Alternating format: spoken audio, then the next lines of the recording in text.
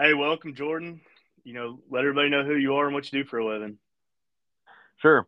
Thanks for having me, man. Like you said, I'm Jordan from Duck Gun Chronicles, and that's my YouTube channel, whatever you want to call it, online persona. But that's where I have my hunt videos up on YouTube. I do a little bit on Instagram, Facebook as well, and then I have the Duck Gun podcast as well, and that keeps me pretty busy. So, as far as what I do for a living, though, I do not make content full time for a living. Some people I think make that assumption just because um, they see a lot of other online creators doing that. But waterfowl industry is a pretty small niche area, so I do have a regular day job as well. So I work for a small local company. I do all the online marketing. I film the ads for them, and I deliver safes and I sell them too. So it's kind of like I said, small shop. It's really just me and the owner, and I wear a lot of hats. So yeah, I can imagine. I was going to say, I'm sure you've heard the saying, the only way to become a millionaire in the outdoor industry is to be a billionaire when you start. right, exactly. And I'm glad you started off like that. The way I even came across you was your YouTube videos. The water comes up right after duck season ends. Right.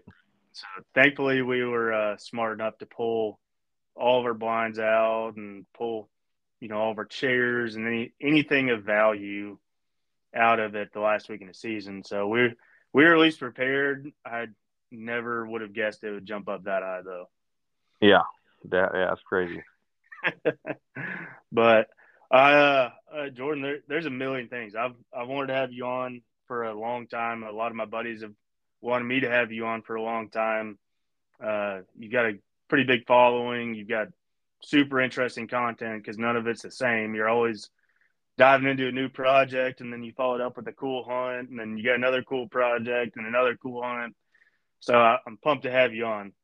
But let's kind of take it back to let's say we'll start out at early season. So how was your early season duck hunting?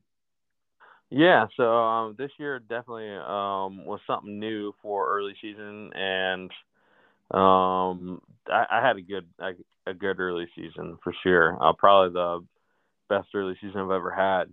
But yeah, I went out to Iowa for teal season, so I'd kind of planned to go to Nebraska, and that'd been the first time out there. I was thinking about it anyway. I shouldn't say planned.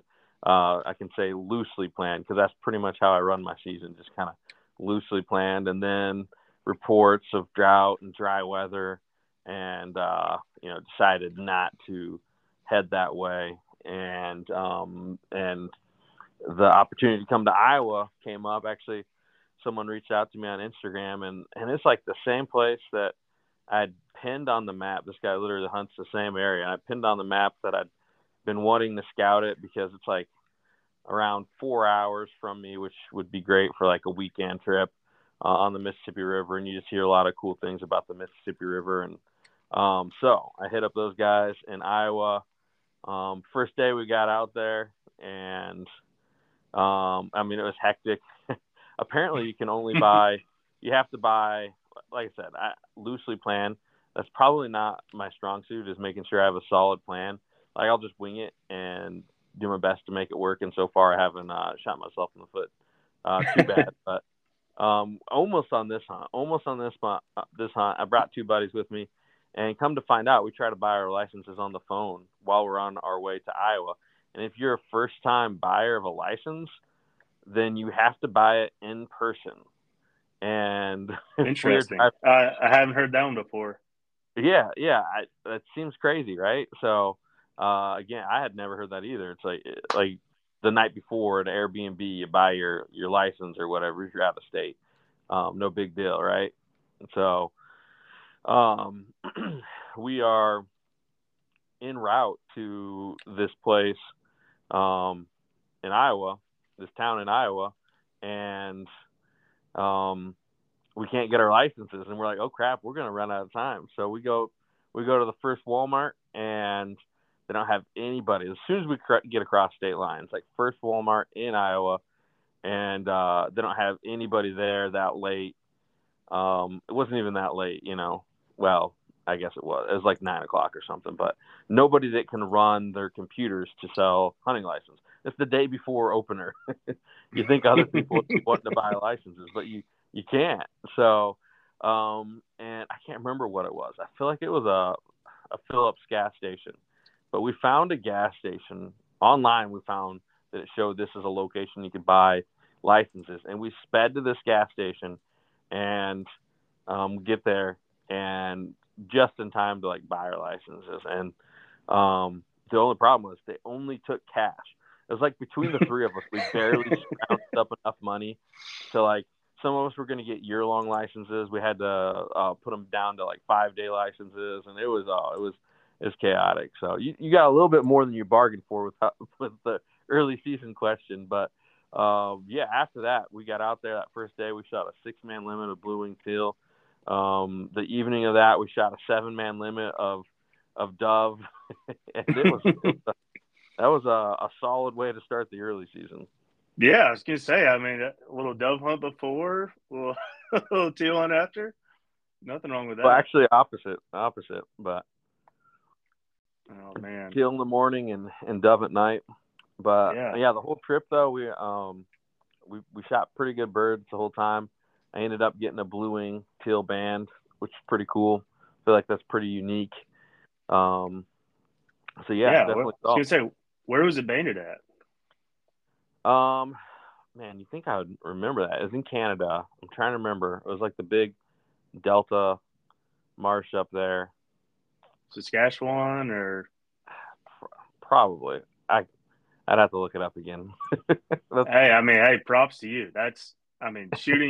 Shooting any type of band, doesn't matter if it's early season or late season, it's pretty incredible. So, I mean, that's bragging rights, no doubt. Oh yeah, definitely. Well, then we got home. We got home in early goose season. Just kind of continue on with the early season, and we just kept it rolling. Some of my buddies, same buddies that I took to Iowa with me, we shot a bunch of early season geese and silage. We had one hunt we shot 9 bands. Another hunt we shot 8 bands. Just to preface, it's not all about the bands, but it is sure fun when you shoot it. You know, it's kind of just icing on the cake to the whole experience. And it was, I feel like me explaining how great early season was going a little over top, but it was just, this is not a normal early season for me or probably the other guys too. And yeah, it was pretty good early season. Well, I don't know if my phone broke up or if I just heard you wrong. Did you say you shot 8 bands and then 9 bands? That's right. With you doing that, I mean, obviously it's hard work running a camera, but did you feel any criticism or motivation? You know, being a new guy, bringing your camera, filming your first hunts. You know, did you find it positive or negative? You know, it's kind of hard to compare it that way, just because really it's the only thing I've known. Like I can probably count on my hand, if not 2 hands, how many times I've hunted waterfowl without filming in my life. So, really? Yeah, That's pretty neat. I've just always filmed it. So to me, it's just how I started doing it. It's just something I decided I wanted to do.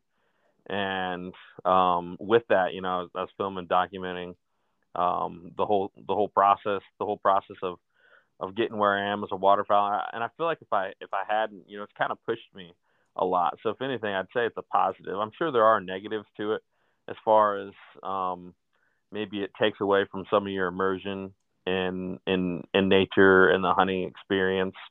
You know, but for me, like never doing it any different, it really doesn't bother me to do it that way. I enjoy it. And, you know, the pros to it is you get to relive the memories, you get to share them with other people, you get to share them with, you know, whether it's family members or friends or whoever that's the people that aren't duck hunters, you can share that with them, and hey, this is why waterfowl is a big deal to me. So there's definitely some pros and cons to both of it, but kind of hitting on what I was starting to say, it's really pushed me to be the best I can be as far as waterfowl hunting, and I've got to talk to so many cool people in the industry. Got to talk to and hunt with so many people who are better hunters than me, and they're just a wealth of knowledge. So if it was just me learning without all that, I don't think I'd be the waterfowler I am today. Well, and the other perspective is, how cool would it be for you and me to look back at our dads and grandpas or great grandpas and get to see, some of their hunts? We're lucky to see a picture of some of their Right. old hunts. They can tell you stories about it, but there's so many of us that don't have a dad or a grandfather anymore. Being able to see something on YouTube and kind of relive that experience is pretty awesome, I think. I mean, I Yeah. I get to I see old Polaroid pictures of my dad, and that's about all I get to see. Right. And my grandpa was a big hunter, and he hunted more. He did hunt waterfowl some, but it wasn't his main gig. He was really into the upland game, and I think to that they had a lot more of it around back then. But I got this little photo book. I don't know what you call it, but probably a photo book. And it's got old pictures of him in it. It's like, man, I would kill to have a video of his hunts and kind of see his interaction with his buddies. Because all I got, you look at those pictures, they're guys I've never met. He's at a place I'm like, I only can guess where it's at, because he's passed away. I'm like, honestly, I was just looking at it the other day, and I'm just like, man, I wonder if that's North Dakota or Iowa, or just trying to look at the background and the vegetation and all that, and trying to figure out, get a little bit of the story. And it's like you said, in those videos and the stuff that's filmed and all that, it's gonna live forever. Yeah, it's pretty special. And I think you said the other day you do have a couple kids, or you have one. Yeah, I got a couple kids. One's 5, and the other one's almost 2. Oh, they're gonna grow up and be like, dude, I had the coolest dad ever. I mean, they're gonna look back at some of these videos. They might laugh at a few of them, but they're gonna look back and be like, I mean, here's everything my dad did. This is kind of his life story. So to me, that'd be pretty special. I think it's pretty neat what you've done with your YouTube page and your podcast and all that. Awesome. Appreciate it. Yeah. And next thing I want to bring up is, I've been following along with your podcast for quite a while. I can't even remember how many seasons you have now, but a few weeks ago, I went back and I re-listened to some of your earlier ones, and it was exciting just because it was more relatable to me. I don't know if it was your first podcast, is maybe one of your first 10. You mentioned you hunted 11 times without killing a duck. And Yeah. in my first year in Arkansas, I was in the exact same situation, man. I got in on a bad lease. The farmer scammed us. It was just everything about it went wrong. I mean, if you could point out every red flag, I was like, sign me up. And it was interesting to hear a guy like you, with so many followers and such a big YouTube group and all that, come out and say something like that, because a lot of the people you look up to and follow, you don't really hear that side of their story. You only see big pile pictures and different things like that. So as soon as I heard that, it made me kind of relate to you a little bit more. I just want to hear your side of it. Like, what was your motivation? What kind of lit your fire to say, I'm not giving up. I want to keep going. I want to pursue this. Yeah, definitely. If you're asking me what it is, I guess it's just who I am. It's I don't care what it is. I'm not really one to give up. So I think just being out there, it's just something. When I started doing it, that immediately I was just like, oh man, this is it. This is awesome. It's not something that I had really done much. Like my first hunts were with my grandpa. We had a little bit of a Thanksgiving tradition. I only got to do it a little bit, so it's like almost like whet my appetite, and then they took it away, and I would say they didn't really take it away. My grandpa got in bad health, and he was really the catalyst to what got the group together to hunt. And so after he was in bad health, that was the end of my hunting career. So fast forward, man, I'm trying to think how many years, but 13, 14 years from when I was a youngster, just going out, tromping around in fields, following 5 English pointers for upland, to me starting duck hunting. And my grandpa had passed away, and well, I guess he hadn't passed away at this time, but I inherited an old A5 that he used for hunting, 20 gauge A5, which is an awesome little waterfowl gun. And at the same time, my wife had bought me a little chocolate lab puppy, and it's kind of the combination of everything. And I just started waterfowl hunting. So had no experience going into it, just trying to figure out as I go. I'd ask some guys that I knew that hunted, a little bit about the how to waterfowl and where to waterfowl hunt and the rules, and you go online trying to figure it out. But really, I had little to no mentorship as far as figuring it out, and so that's kind of part of why it took the 11 times going out before I shot a bird, just because really I had no idea what I was doing. And Chief at that point too, just to mention, he was only 6 or 7 months old, which is way too young to be hunting a dog. So Yeah. But yeah, It's just interesting because I see it from so many different lenses now.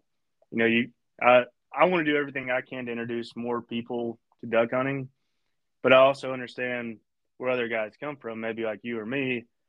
When I first started, I didn't want to ask anybody for help because I just felt like as a hunter, I should learn or know how to do all this if I'm going to go out and do it. Some guys like to ask for help and maybe take the easy way out. Some guys don't want to ask for help. Some guys ask for help and they've got a great mentor, like you said. And it just, you never know where different people's backgrounds, where they come from and how they, kind of get into it. yeah, definitely. Yeah, I think everybody comes from a different way, different way that they get into waterfowl hunting. And I think the mentorship, nowadays, it used to be every father son kind of thing. Your father taught the son how to hunt. It was just passed on from generation to generation. It was like those days are kind of behind us, as a whole. You still have that, quite a bit, especially in like hunting families. But that wasn't necessarily my experience. Now I do have my dad. I actually introduced my dad to waterfowl, so that's a pretty Really? cool to kind of have it in reverse. Me and my dad had done a lot growing up. We camped a lot. We golfed.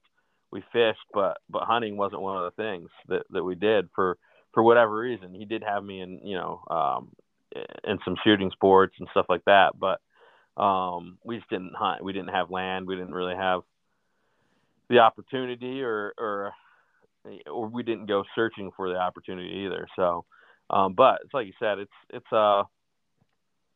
everybody comes from something different, and I think that there's more and more of that, and so it's kind of just a different era we're in as far as waterfowl hunting goes.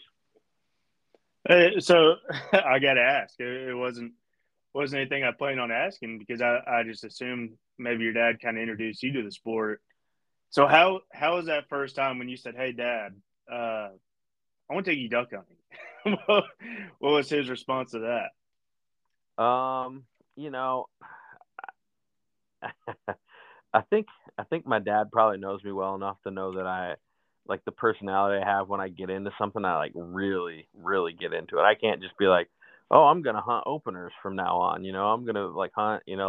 Like a lot of kind of fair weather hunters. I don't know what percentage, but there's a lot of people who hunt opener and like that's it, right? That's their thing. So when he heard me talking about it and saw me doing everything for it, he probably knew it was something I was going to dive into. Now, whether he thought I was going to start a YouTube channel and podcast and all that, maybe not. But by the time he started hunting with me, he'd already seen the content and watched me do it. And like I said, we did a lot of things together, so it was probably not a surprise to him that I was trying to get him to come along. And I think at first too, which is kind of funny. I'm trying to think about it, and I think he was worried about duck hunting compared to, like, we did a lot of fly fishing. That was like our thing. He was kind of worried that it would take over the fly fishing, and it really did. Actually, it did take over fly fishing quite a bit. But I think, I don't know if he listens to this, what he'll say, but I think the first time I asked him, he was kind of worrying about it being too cold as not a duck hunter. But once you get used to it and you get the right gear, it's not really that cold. Oh, I know for a fact, as soon as I told my dad, hey, I'm going to join a duck club, hey, that was probably the saddest day he's ever thought of. I mean, he raised me to be a purebred whitetail deer hunter. I mean, he that's all he thinks about all day long is deer hunting. And every time I talk to him about it, he's like, I can't believe you go out there when it's that cold and go through all this and do all that. Since I've been into it, I mean, he's never once wanted to come. Mm. Yeah, so, I don't get the whitetail thing. I really don't. Back in the day, I mean, being from Tennessee, we've got pretty good deer hunting, but and at one point in time, I didn't care about girls, I didn't care about partying, I didn't care about anything. All I wanted to do was deer hunt. And then once I kind of got introduced to duck hunting, it was game over. I mean, it wasn't even a thought. It was just, yep, this is what I'm doing from here on out. Yeah. So when did you finally, decide? I know you said the first couple of times you duck hunted, you brought your camera with you, but at what point did you kind of realize, I'm going to kick it into high gear? Let's make something actually happen out of this. Yeah, that's a tough one too. Honestly, I can't remember like a specific time that I decided to kick it into high gear. I remember talking to my wife about it a little bit and being like, hey, I'm going to do this. Like, don't think I'm crazy kind of thing. And they always do. Yeah. Well, she didn't too much. She's just like, probably like, oh, great. Because, again, she knows this, the same way my dad knows my personality, my wife does, that when I dive into something, I'm going head first. I'm going just crazy, hyper obsessive about it. And that's pretty much what I did, the YouTube and the hunting and all that together, it's and I just kind of kept rolling with it. The first season, it's like there wasn't many birds harvest to show, but I just kept on going. And every year I got better at hunting and better at filming and better at editing and better at just kind of combining it all and keeping going with it. And I think back then too, there wasn't near the competition like if you want to start a waterfowl channel now. So I could kind of get away with not necessarily knowing. I think nowadays, if you start a YouTube channel, you got to have some really good content to kind of compete with a lot of the channels that are putting out just a ton of really solid content all season long. So a little bit of luck on the timing on my end too, for sure. No, yeah, getting in at an early stage. I mean, I couldn't imagine trying to get into YouTube now and being competitive with all the other big names that are out there. I mean, you got to pay to play, and you having the skills to do it kind of gives you the upper hand. Definitely. So, well, that's neat. So, with your YouTube and your podcast, I imagine the YouTube channel came first, right? Yeah, it did. Yeah. What was kind of your motivation behind that? As 6 years, 7 years ago, I think you said, when you first started. What that YouTube wasn't necessarily as popular. It's popular, but not as popular. So you kind of saying, "Hey, I want to do this." You were Sure. kind of leading the game. So what was kind of your thought process behind that? Yeah. There wasn't some big grand scheme or really thinking that it was gonna pop off. I just decided that it seemed like it'd be fun to do. And so it kind of, I was thinking about this in the past, trying to figure out exactly how I came up with the idea of the duck hunting on YouTube kind of thing. And I wasn't the first to do it, So the way I remember it, and you think back on these things, and it's a little foggy in your memory, but have you ever heard of freelance duck hunting? Yeah, yeah, oh yeah. Yeah, I'm sure you have. So, but I had watched like a wader repair video and for my fly fishing waders, and it was freelance duck hunting. Elliot was in his basement putting some epoxy on neoprene waders, trying to fill in seam leaks, and I watched it, bought the epoxy, and I think we all know that like those seam leaks never work with with those repairs. But I did it anyway, and it didn't It'll work work. for a But day. yeah, but nonetheless, I started getting notifications for his videos. Like I said, I wasn't a duck hunter at this time. I didn't have duck hunting family members. I did have one buddy that I knew that duck hunted, but like I barely knew anything about it. But anyways, I started watching his videos, so that's kind of really what got me into it. Is that, and then kind of deciding, seeing him do it, and deciding that I was going to do it, and kind of the other things added in there that I talked about earlier, like having my grandpa's shotgun and having this dog, and feeling like I needed to combine all those together and do something. And that's how I started duck hunting. That's how I started filming YouTube. That's pretty neat. It's funny you say, you just kind of stumble across a random video or, something you're interested in. One of it's probably not the first video that I really got interested in your channel, but as soon as I saw that first, ad or something about the duck bus, I was hooked. I was like, I have to see every single project video because I got to know more about this. But I want to hear one. How did you even come across? How did you find this thing? Because you're the first guy I've seen that has a duck bus, other than Daybreak. They've got buses, but nothing, nothing on the level of yours. Sure, yeah. Well, man, it was kind of a thing that popped up on the internet, and um man, I had a surgery, and I was like laid up, and I was just like binge watching like YouTube videos, and I came across somebody who did a bus build, and I'm like, this is the coolest thing. I can't believe like people are doing this. It was like it was like a viral thing on the internet, and like where everybody was getting excited about building these short buses. And some of that, I think the fishing community started doing it first. If you watch any like fly fishing on YouTube, which I feel like a lot of people don't, but I do, right? So anyways, some of these guys uh make those type of films and that kind of stuff. So that's kind of where I got the idea. And then I just started binge watching every bus build on the internet I could find, and like just there's tons of people doing it, kind of like almost like maybe they're hippies. I don't even know, but Well, people were making buses, and this is back in like 2020, maybe 2019, this is like and COVID because once you started, I remember right. tagging you in all these bus build videos. I was like, dude, call me crazy or call me annoying for tagging you in all these videos, but I just thought it was so cool. Definitely. But it's like I think everybody must like you said, it was like COVID air. People didn't have a lot of time on their hands.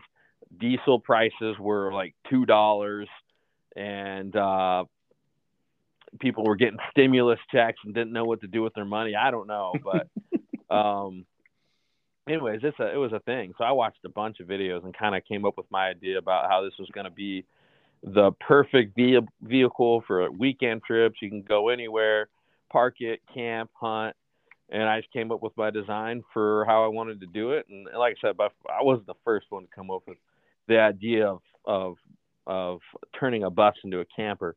But seeing all those videos was my inspiration, and yeah, I went for it. So it's still one of my favorite projects I've done. It's probably one of the hardest things I've ever done because of I had no real kind of tangible skills to that going into it, and I just had to learn a lot going on the fly. And the hardest part, man, the part that I would never want to do again was the whole bus was riveted. It wasn't screws, so it was rivets just everywhere. The ceiling. I remember watching you pull them all out. It was pretty painstaking. It was, and that video doesn't do it justice. Like, it took me like a month to get all the rivets out. It was, oh man, I tried every technique you could think of. I was taking a grinder and grinding the heads off of each rivet, which took forever. I just tried every little thing you could come up with. Then eventually what ended up being the best way was just literally trying to manhandle it. And I had a 4-foot crowbar, and I was just, with all my might, I was spearing it into between the panels and the frame, and then I would bust it apart. And I just did that over and over and over. And it was like maximum amount of force and exertion that took to go. You could go through like one panel. But like I did like the second half in like a few days, where the rest of it just took forever because, just different ideas of how to do it. And I finally kind of got good at it.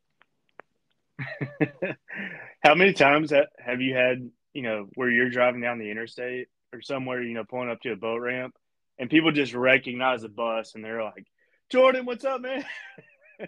That's actually funny because it happens way more than I thought it would. Especially like it's so like iconic. Around like openers or when there's a lot of duck hunters out, kind of thing. And I'm based in northern Indiana. I say based. That's where I live. That's a weird way of saying where I live. I'm based in northern Indiana, but so that's my home. But I hunt a lot in Michigan too. And Michigan has like 3 times the number of duck hunters, if not more. And a ton, like probably over the last few years, like 50% of my content has been like dedicated to Michigan because it's a great waterfowl state in my opinion. Yeah. But anyways, all that being said, is going up to like UP. Like I'll see people, and that's Upper Peninsula, Michigan, just for the people that don't live in this area. But excuse me, I'll see a lot of people. When I had Elliot come out and hunt with me this year, literally there's a guy, and he was driving a dump truck, and he pulls up right next to us. We're in the bus. And I see him, and he's like making hand signals. I'm like, oh man, my trailer messed up, or it's like, do I have a flat tire? And so I open, like I'm in the driver's seat, so I have to like open like the mechanical bus doors. And he's like, hey man, so, and that's happened that's happened a handful of times, which is honestly shocking. That's so cool though. I mean, and you got to feel proud about it too. It's like, I busted my tail for this for so long, and finally getting a little recognition out of it's kind of nice. Yeah, I'm not only I almost don't know how to feel about it still. I'm almost like embarrassed that people know me, kind of thing, or something. I don't even know. It's just because I'm just a dude duck hunting just like everybody else. There's nothing different about me. I'm just a duck hunter that also talks about duck hunting and films and does projects, So it makes me feel almost like I shouldn't get the recognition or something. I don't know what it is exactly, but yeah. I just want to realize I'm just a regular duck hunter. Oh man, there'd be nothing better than you to have the duck bus parked in our driveway at duck camp. Because I mean, the amount of people that drive by our place every day, there'd be people stopping in the driveway just being like, "Dude, I got to get a picture of Jordan." So it'd be pretty cool. Yeah, that's the only downside to the bus is that everybody knows it's you. Right? Yeah. If I'm trying to hunt like a spot, like I even have buddies say, "Hey, like don't bring the duck bus today," because they don't want it to be it's like a beacon, right? a giant orange bus sitting there. Like we've even stopped on the side of the road and we had a cop go by like 4 or 5 times. Then finally he pulled over, turned his lights on, just like out of suspicion. He's like, he stops us. Like we literally had like a dozen geese on the hood of the bus, like blood dripping down the bumper, and he stops us and then takes a peek inside. Called So the what kind of field trip DNR. is this? We were all good, but if we just had a truck, I think he would have not even thought about it. So Yeah. Oh man. Well, it's such a cool project. I wanted to ask you about it for sure because I feel like I've messaged you a million times about how cool I thought that project was. But as far as land management stuff goes, and going back to duck hunting, sure. uh, man, I've been a huge fan of the Snake Swamp series. Uh, I know you put a bunch of work into it, and as far as your learning experience from that, and trying to manage that place, what were some of the pros and cons and goods and bads, and everything about that? Yeah, so it is something I was just trying to learn, and trying to make the best of. I love the idea of building blinds. Um, and in our area, it's pretty tough to find um, hunting spots, especially private. It's really hard to find private spots. There's public spots, but then you got to deal with a ton of pressure. So it's kind of give and take. I love public, but I don't love pressure, right? So, Right. but kind of back to the private land. It is really hard to find like a really cool private land spot. So I'm super excited to have that kind of in my tool belt of places to hunt, and I wanted to do the most I could with it, especially with the landowner just really open to any idea that I want to do back there. So that was super cool. Super cool to build a blind out there. But as far as like duck numbers on the spot, man, the first year was the best, and after that, it's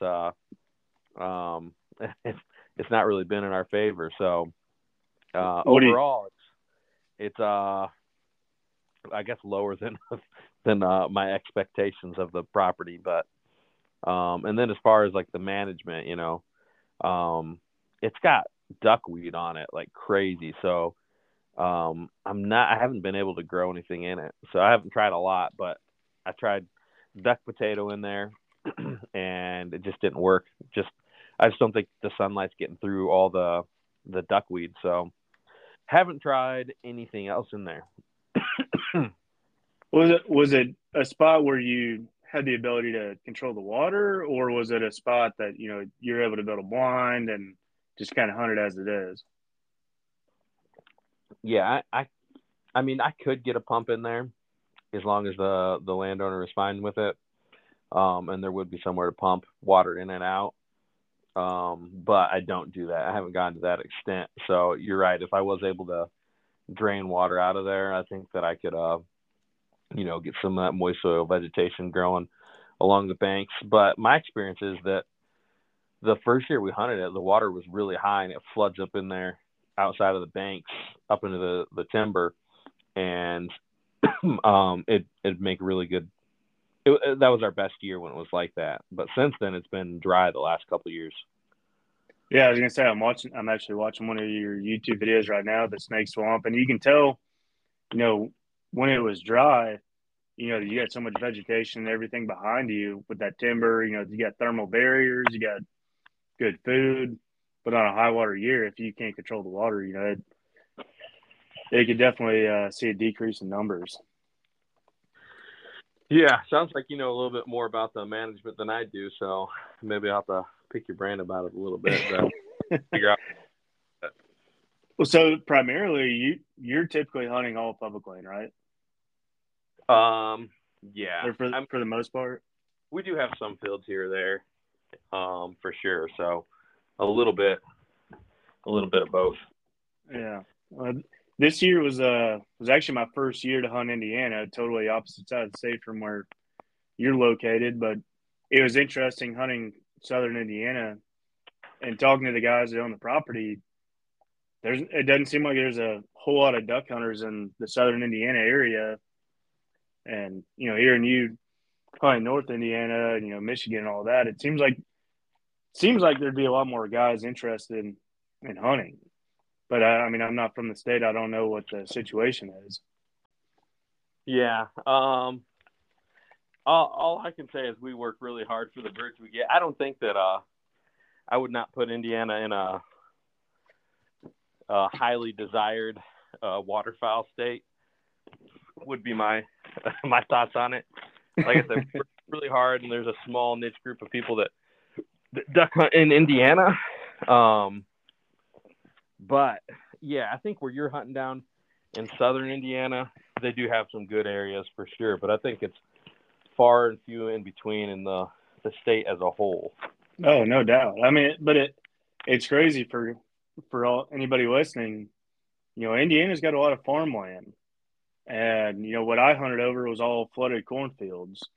And then I'm watching one of your snake swamp videos, and I was like, man, this looks like something I'd be hunting over in Arkansas. It's a big Yeah. buckbrush hole with flooded timber.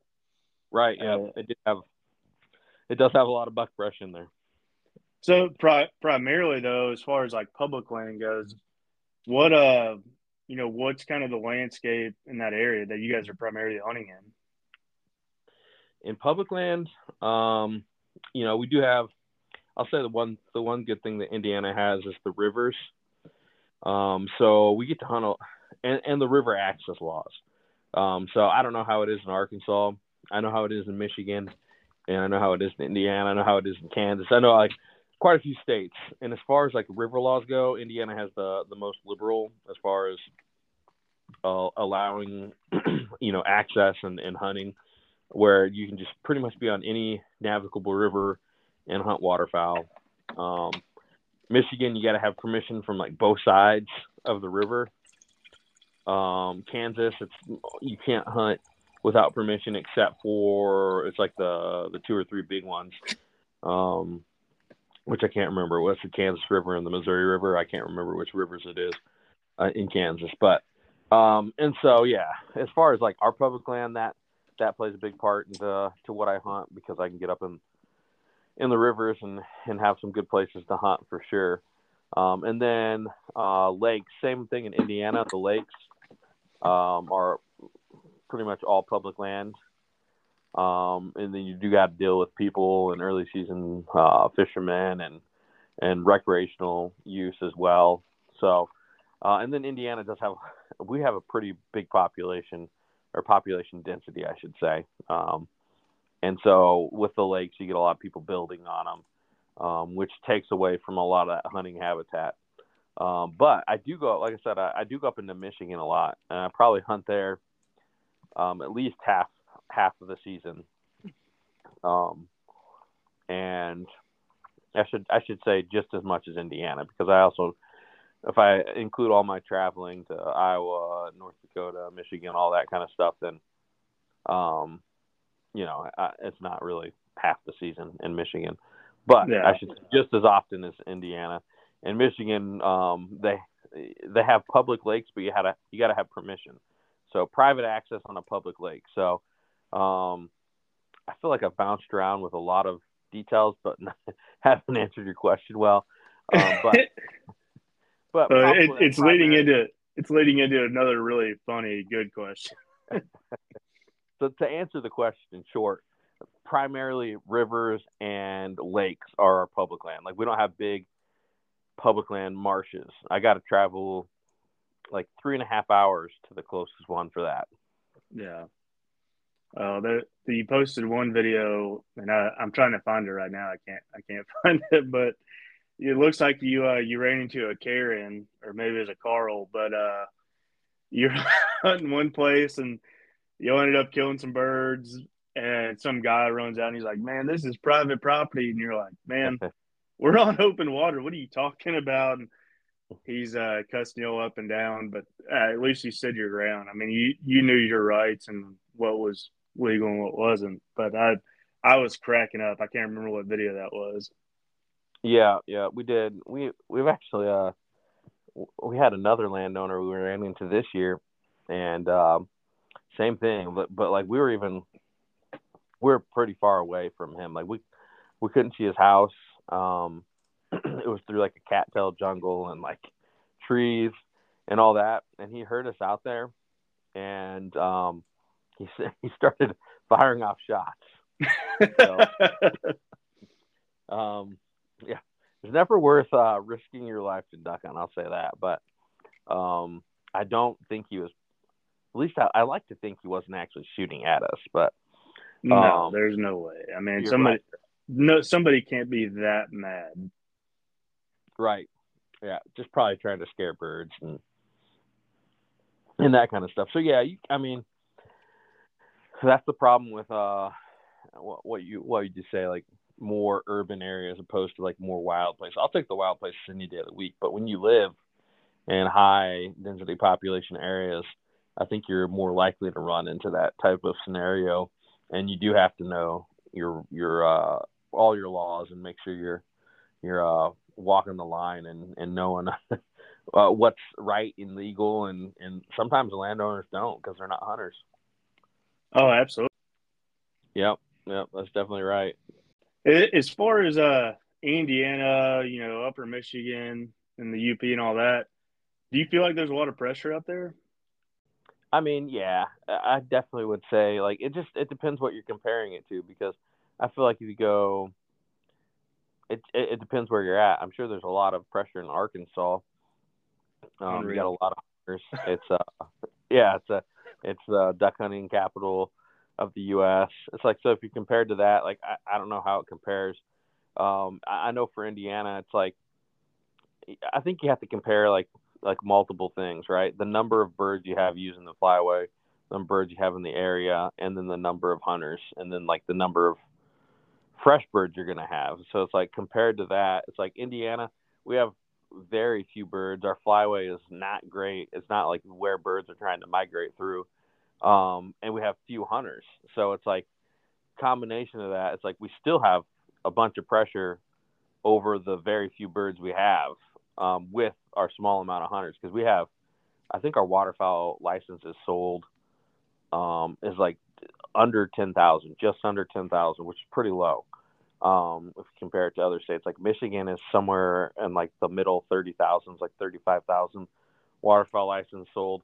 This is me going off memory, so if you're gonna write like I'm not holding you to it. like, these stats could be off a little bit, but this is what I remember. So all that being said, it's like Michigan does have a lot of pressure. There's definitely more hunters, but there's definitely way more opportunity. So for me, it feels like when we go in Michigan, even with being 4 times as many licenses sold, that there's less pressure because it's offset by the number of opportunities and the amount of waterfowl that's migrating through. Right. Have you seen any kind of shift in the flyway? Man, I feel like it's pretty hard for me to tell, just being a new waterfowl hunter, and every year is so different than other ones. This year we had probably the coldest we've ever had, in my life, as far as how that cold snap we had right around Christmas. It's only got cold like that one other time in our late season since I've been hunting, and it wasn't even that cold. So it wasn't as cold, I should say, as it got this year. But as far as like the flyway shifting and that, it's I feel like my sample size is too small to kind of make that judgment. But as far as like the specs, I have been hearing kind of similar things, like them coming a little bit further to the east. We don't get them up in my area. We got to go further to the west, just the way the flyway is. The Great Lakes kind of funnel the birds, and I'm right in the center of the state, so I don't really see those. And then I think the further south you go, it spreads out, and you definitely get birds where you were at, kind of with those rivers all coming together. You do get some pretty good flyways right there in that area. But that's actually, Indiana's like a super long state, north to south. Oh, it's a big state. There's no doubt. It's like 5 hours from me in that area. So, yeah, I guess I can't really say. For me, I don't really have any data or judgment to kind of give an answer to that. Yeah. Well, as far as the state, state of Indiana goes, does it feel like the state has making any, true strides to help develop waterfowl or to help manage waterfowl or public lands or anything like that? Um, Man, I think that's a tough one for me to answer as well. I know we definitely have waterfowl areas, um, and I know that I am jealous of other states and the opportunities they have. I think that's just the cards we're dealt with right now. I know that Ducks Unlimited and organizations like that are doing work um, for ducks and habitat and all that. But as far as like and then we have the state-run areas as well with draws and hunting opportunities. And you can, if you get a early draw on those, then you can do really well. But I've gone to some of those just to kind of you know put an example of the pressure that these places get. There'll be draws and there'll be a lot of groups that don't even get drawn to go hunt. There's excess beyond that. And then it's if you're not in the first 10, you're kind of lucky to really get on the birds unless we got a heavy migration coming or something like that. Right. Well, I always think about like the Pittman Robertson Act and different things like that, all this money goes into helping conserve public lands and different things like that. And there's got to be money coming in from Ducks Unlimited and Delta Waterfowl and different places with so much farmland available and so much property and prime habitat for ducks. It kind of blows my mind that more people haven't invested into the state of Indiana. Yeah, yeah, definitely. It is something that I've kind of thought a lot about and kind of I wish I was more involved with kind of those aspects of it, and currently I'm not, but that's something that's kind of been on my mind to put on the plan for the future. What seems to be the most effective food source for ducks, where you're hunting at? Sure. I mean, I think you kind of alluded to it a little bit. We have a lot of ag in the area, so there's just 50% of them, if not more, are corn. We got we have one amusement park in Indiana, and their slogan is "There's more than corn in Indiana." So and so that being said, that's a big source for ducks and geese coming through. So even if you're not a field hunter and you're a water hunter, you're kind of planning your hunt around when they're feeding in those fields and when they're coming back. And I think early on in the season, obviously they're on the microbials and later in the season you got the smartweed um and then after it freezes and a lot of those marshes are froze up, then it's like their only source is really that ag and that those cornfields. So that's probably my best understanding of what the birds are using in my area. Yeah, but with I know the cold snap that came through Arkansas pretty much hit your area at the same time, but did that seem to push the ducks in, or did that push them out? Um, right when that happened, we were out of season, so I wasn't watching it maybe as close as I would have other times. But coming out of it, it was still it was almost so frozen that I know there was birds in areas, but I just couldn't get any access to it. Like there's this one creek that I hunt, and you can access it from the river, public land, but like the boat launches were froze, big water was froze, so there's no getting a boat in. I asked three different landowners if I could just walk to this creek that I knew was going to be open, just because my previous experience, and I'm sure there would have been. I mean, that would have probably just taken care of our week of hunting right there. But nobody would even let me walk back in there, which was a pretty big bummer, for sure. Especially when their only reason is, oh, we just don't let people do that. It's like, I mean, I get it, but like it's your land, but like, I mean, what harm is it for me to walk down to a creek, you know? Yeah, and I was gonna say if people knew the background story with you and how you are as a hunter, you're not gonna trash the place. You're not gonna do any harm to it. You're gonna leave it better than you found it. Sure, I mean, definitely. And I think it's just sometimes it's hard uh, for people on the outside who just don't understand, you know, that waterfowl is not like just something we do. It's like who we are, um, and like we care about everything. We care about the land. We care about the birds. We care about everything. They're just, I think nowadays too, people are just worried about somebody walking anywhere on their property with a gun or whatever, And I think it does depend on what part of the country you live in and how used to that people are. But there's plenty of even farmers that, which is kind of crazy to me, but that's not really a part of who they are. You get guys that are, like you and me. I feel like we're kind of on the same page. We're gonna respect the landowners and we're gonna do everything they say and beyond. But then you have guys that they get rubbed the wrong way and they do things how we wouldn't do it, or leave garbage and shotgun shells all over the place and leaves a bad taste in their mouth.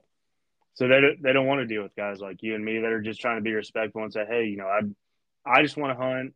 I promise I won't do any harm or anything. I'll sign a waiver. I've got insurance, different things, so on and so forth. But it definitely makes it tough. Definitely. With your experience hunting different flyways, what has been one of the biggest things you can tell from hunting the Mississippi Flyway to Central Flyway to the Atlantic Flyway? Can you tell much of a difference? Yeah, so I've actually never hunted the Atlantic, so I've only hunted the Mississippi and the Central. But you know, I feel like ducks are ducks anywhere you go. Like you can get ducks that are stale anywhere. It's just in a bigger number, right? When I've gone out to Kansas when the ducks are stale, and it was very challenging for everybody. We had some really good hunters with us, and it was just challenging because the birds knew what they were educated to the pressure. They knew what times they were safe to fly in and feed. And they would just night feed. So we'd have these public land marshes, and we could hunt in the morning. You could hunt it in the evening. You wouldn't really see much of the birds moving at all. And then you could go out to the big public land reservoirs and see, thousands of mallards rafted. And then, we'd be walking out in the evening on an evening hunt. And I mean, they were just tornadoing in like you wouldn't believe. There's just an unbelievable amount of birds in the Central Flyway. But like I said, it's the same thing. You can have that happen on a smaller scale in the Mississippi River or the Mississippi Flyway, I should say. Um, and there's definitely spots and locations and where there's more birds in the Mississippi Flyway than others. But I'm from my experience, there's when you get out in the Central Flyway, there's more birds, but they'll act the same no matter where you're at. You can get pressured birds. When you have fresh birds, that's when you get those limits. You get those birds coming in on a cold front, and they're not really on that pattern of we have to be here on the reservoir in the day and go out when the hunters are gone, kind of thing. I asked about the Atlantic Flyway. I thought maybe you'd hunt with Thomas at some point. I've been trying to get in on a hunt with him for a while now. Yeah, I have hunted with him. But when we've hunted together, we've been in the Central Flyway. Yeah, I felt terrible for him this year. I don't know if you talked to him or not, but he comes to Arkansas every year, and the past few years it hasn't worked out for him to come to my place. And then the one time it works out where him and his buddy Nolan can come out and hunt with us, it was like 70-degree weather, overcast, no wind, and it was garbage. I felt so bad. I think we shot 5 ducks, and it left me with the worst taste in my mouth. I was like, man, the day before the weather was great. We shot ducks, and then sure enough, he comes out, he tries to film, and it's not even worth it. Yeah, I mean that's duck hunting for you, and you have the highs and the lows, and no matter what you do, you can't really control the weather. You can't control the fresh ducks. And if you have something on the calendar, you're just going to run into that sometimes. Not every day is a north wind and a cold front. Yeah, you got that right. Yeah, it was disappointing because I think the next day we ended up shooting like 18 or something out of that, and then it was kind of a bummer. We ended up having some really good hunts out of that same spot, and Yeah, you can hit it lucky and come on the right day, or vice versa. you did that giveaway hunt, and I feel like you always see those ads, or you always see guys posting stuff about, hey, if you subscribe or if you follow along or if you sign up for this, we'll take you on a hunt. You had a guy, he signed up, did everything right, and you ended up taking him on a hunt. It sounded like y'all had some pretty good success out of that. I wanted to hear more about that because I thought that was really cool, and I'd give you major props for taking somebody out, taking a winner, doing everything you said you would do. Yeah. So actually, me and Elliot had done it 2 years, and the first year, huge bummer, but I ended up having a surgery and I couldn't travel. So, he hosted the guy, and they had like the hunt of a lifetime in Kansas. So it's like you said, sometimes you just hit it perfect, and I mean they had just unbelievable hunting, and so that was super cool for that whole experience. And Elliot and the guy who got to come out for that. And then this year, I've kind of been doing anything I could to get Elliot to leave the Central Flyway, which I don't blame him for sticking around, but to come out and hunt with me. So we kind of planned the Patreon hunt giveaway to be in Michigan, and it was kind of like one of those things where it's like you can't. It's so hard to do something off the calendar, but something like that we have to because the guy's flying out, and we got to buy that ticket ahead of time, and all that, and so we just had some locations kind of picked out, but we ended up going up to Michigan, kind of how we planned from the start, even though the forecast. Well, I was trying to think. The forecast wasn't like great, but it wasn't terrible either. But we started out a little rough on the hunting. First spot we went to, we only had one mallard finish, and then we we whiffed on it. I think there was like 7 shots in that bird. I mean, we're Oh, talking yes. Expensive like duck. yeah, 7 shots at that solo duck, and I mean like 10 yards. Not like I don't know how he got out of. It was like the only bird all year that decoyed like that and got out, and that was the one on the hunt trying to, we got a guy coming in from Oregon. You're trying to, have a good time and all that, and shoot some ducks, and then the next spot we went to, same thing, like evening hunt. We went to another spot and flushed out a ton of birds, but it was like a clear bluebird day. Nothing came back before shooting light. And so we're a little bit on the struggle bus, figurative and literally. And and then we get up to UP Michigan. We did end up having some good hunts. We definitely had a ton of fun. He was a riot. He enjoyed all of it, and we enjoyed having him there too. So it was overall, man, it was a really fun hunt trip. And I mean, I don't even know how many hundreds of miles we traveled, but every time we got done hunting, we like drove another like 3-4 hours somewhere else. So we covered some distance.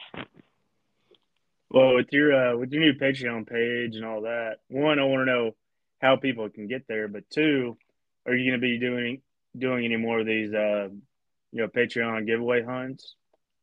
Yeah. This year, I definitely plan to do another one. So, me and Elliot have split up what we've been doing. So now we both have our own Patreon pages on there, and so yeah, I'm doing it again this year. I've just kind of started announcing that, and and talking about it. But yeah, it's gonna be exciting. I'm gonna have one guy from the group come out and hunt with me, and I have no idea where it will be yet. I just know that we'll pick a weekend and try to do the best we can with the weather we have, and where we end up going. So yeah, and that the page for Patreon is patreon.com /Duck Gun Chronicles. It's called the Duck Gun Club. So yes, it is another Patreon hunt giveaways happen this year. Heck yeah, dude! I'll be sure to include that in the bio, just for everybody to click on, take a look at. Appreciate it, man. Looks like a fun opportunity, and I want to get you down to Arkansas. I know maybe you have a little beef against Southern hunters and Arkansas guys. Yeah, man. I'm definitely down. I know that I might even told you that I was interested one of the times you messaged. I can't even remember because you have a couple times. And I keep a super busy schedule during hunting season, just with all the trips. But I definitely would be interested in coming down there in January. Yeah, man, I'd love to have you. You're more than welcome. We got plenty of space. What's the turkey season situation looking like in Indiana? Oh man, I kind of go in phases, right? It's like you get so hyper focused on one thing and the waterfowl, and then you kind of get out of it and you get a little time to breathe, and then you start, I start watching some YouTube videos. I think I watched my first couple YouTube videos of turkey hunts, and I got one from last year to edit, and so like as far as like the planning and all that, it's not too far out. I really need to knock on some doors and try to lock down some more property. I feel like, I mean, just like anything else, it's like you lose property just as fast as you can get permission on it. Every year, it's like you lose one more or two more and you try to make up for it and get a couple more locked down. It's for me, it's almost like a revolving door. So, but I do have one farm that my brother-in-law and sister own, and I think that's going to be the tried and true. We got to hunt it last year for the first time, and I'm excited for that this year as well. So we'll see. I haven't even been out there to scout, but I'll probably get out there and do some scouting here soon and some door knocking. But still a little ways out there for turkey. Oh yeah, I was gonna say I'm still kind of in duck mode myself. What was your favorite hunt, and what was your worst hunt of this season? Well, favorite hunt, man. And you can't say the 8 or 9 bands. That's just not fair. No, surprisingly, it's not gonna be that. Those were some fun, hectic early season barn burners with everybody hooting and hollering and picking up a bird with a man. Just it was our minds were being blown. So that was definitely a good one. But I think my favorite hunt this year is probably going to go with I had a solo hunt right after that cold snap on some skinny water, an ice shelf, just me and Chief, and I shot my limit. So I think that's gonna be my favorite hunt for the year. And for those that don't know, Chief passed away in January, so it was only 2-3 weeks after that, and he unexpectedly passed away. So that's one that I'm gonna hold in the memories, and so that's gonna take the winner of the favorite hunt for the year.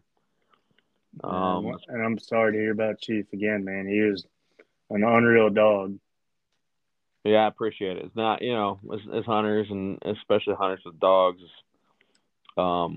it's unfortunately part of the reality that dogs don't live forever, and it's definitely tough for us to handle. But that's just it's just a statement to how much those dogs mean to us and how important they are to duck hunting. And I honestly, I don't, it's yeah, it's just awesome to have those companions that we have with us, and I'm gonna have so many memories of his life with my hunting, and I'm not quite over the loss yet, but it's you know.